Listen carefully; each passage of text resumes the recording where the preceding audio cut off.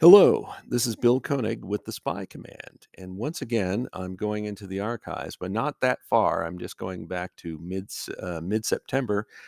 And this podcast is about the relationship, uneasy at times, between American Bond fans and British Bond fans. I will also have an epilogue at the end of this recording. I stirred a hornet's nest last month by suggesting there are some British fans of James Bond who, shall we say, aren't fond of American fans. I posted a typical Twitter survey on the subject. I actually was encouraged by the bulk of responses, which indicated many British fans like their American counterparts just fine. Still, there are some reminders that the feeling isn't universal. For example, here's a excerpt from a tweet. Very well put, my good man. Fucking Hershey bar, Coors Light, NASCAR, chop all their food up first before eating it, station break wankers. If anyone votes, quote, I despise them, unquote, I reckon blah, blah, blah. You get where this is going. This particular tweet ran on September 17th. What makes all of this amusing is the role Americans have had with the Bond film franchise.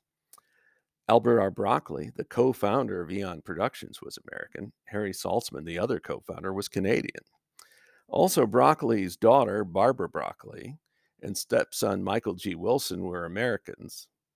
Although, as an aside, Barbara Broccoli occasionally slips into a British accent. Bloody hell! But we'll leave that aside. The United Artists executives who gave the okay for the Bond series, Eon has never financed Bond films, by the way, were Americans. Screenwriters Richard Maybaum and Tom Mankiewicz were Americans. So was Bruce Fairstein, who was credited with three Bond films in the 90s. What's more, two of the people who helped increase the appeal of Bond were also American. Hugh Hefner, founder of Playboy magazine, and U.S. President John F. Kennedy. I know it's a cliche, but Kennedy listing From Russia with Love as one of his 10 favorite books helped make Bond a thing in the U.S. in the early 1960s. Hefner's Playboy serialized Ian Fleming short stories and novels. From Russia with Love was one of the last movies Kennedy saw at the White House before he was assassinated in 1963. The U.S. declared independence from Britain in 1776. The two countries had a major conflict in 1812, but for the most part since then, the U.S. and UK have had what is often described as the quote, special relationship. The special relationship may apply to Bond fandom, but at least in the UK, there are dissenters. And so it goes. Here's the epilogue. What prompted me to bring up this from the archives?